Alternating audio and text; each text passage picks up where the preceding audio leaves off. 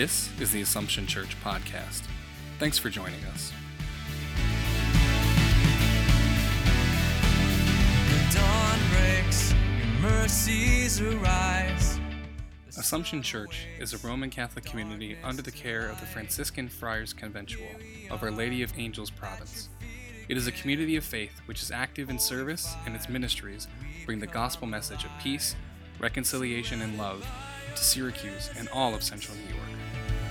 Your glory here among us, great is our hope.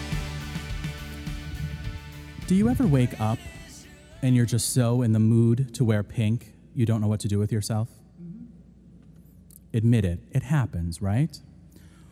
Where I went to high school, we had a rather drab uniform that was based on the uniforms that were worn at West Point. So it was a blue dress shirt, black tie, or ascot, and then gray pants with a black stripe down each leg. We looked like little mailmen being educated by the Christian Brothers. And we wore that uniform day in and day out, in season and out of season, to the point I don't own any plain gray pants ever in my life because I was so scarred by that uniform. But when we had a dress-down day, that we paid for, mind you, we could wear whatever we wanted. Gaudete Sunday and Advent and Laetare Sunday sometimes feel to me almost the same, because it's the only two Sundays where we wear pink. It's the only time on the church calendar that this chasuble comes out of storage. And I look somewhat ridiculous, like a giant Easter egg. And I understand that. And I'm okay with that. Because this color that we wear today should be somewhat surprising, somewhat shocking, somewhat different than everything else that we've been celebrating throughout the year, and particularly in the season of Advent. Because this Sunday, Gaudete Sunday, retains something different, something special. And that's what this entire liturgy is pointing us towards. Today is a day of profound rejoicing, because Christmas is almost here. The incarnation of our Lord is almost upon us. We're at that mid-section where our time of preparation is half over.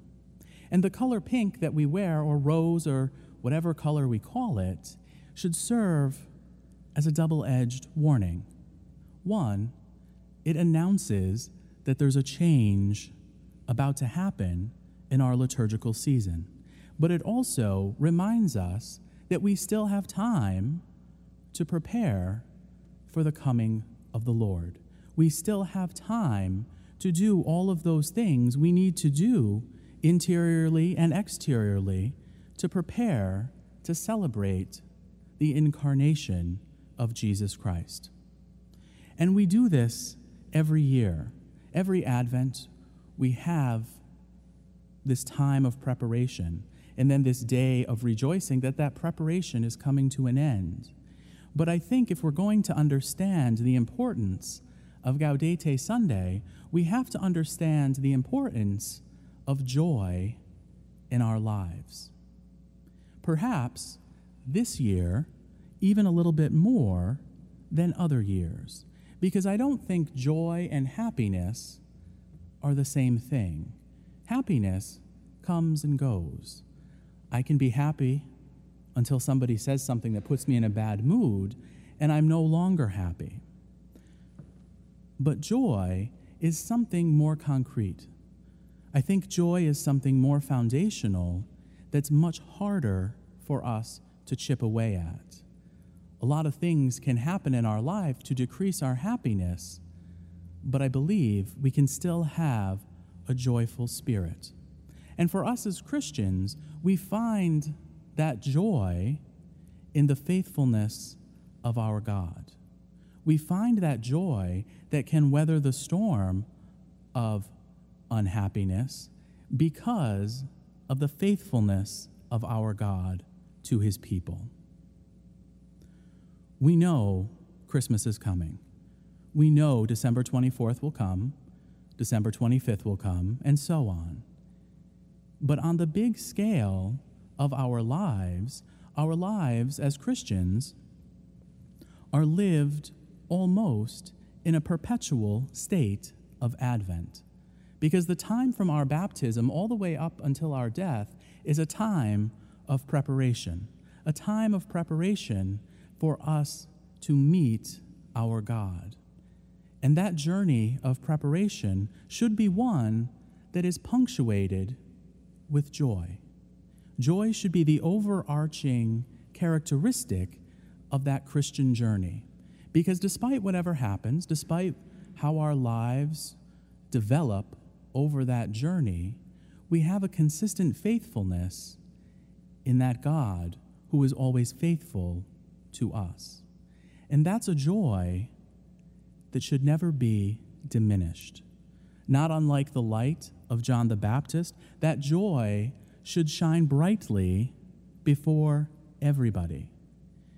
That joy that we have as Christians should be efficacious. It should be a joy that causes other people to want to know what we're joyful about. The converse is also true. We should not be miserable. We should not be gloomy. We should be a joyful people. In the face of pandemic, in the face of sorrow, in the face of war, in the face of whatever we encounter, we should be a people profoundly joyful. Joyful in our God and his love for us. I understand that can be a difficult task. That can be hard for us perhaps to sustain that joy and to nurture that joy and to always be radiating that joy 24 hours a day. I'll be honest with you.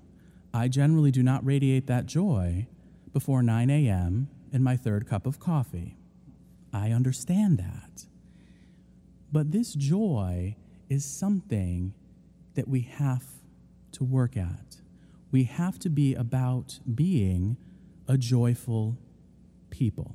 And I think perhaps one of the most joy-filled moments should be when this congregation gathers together.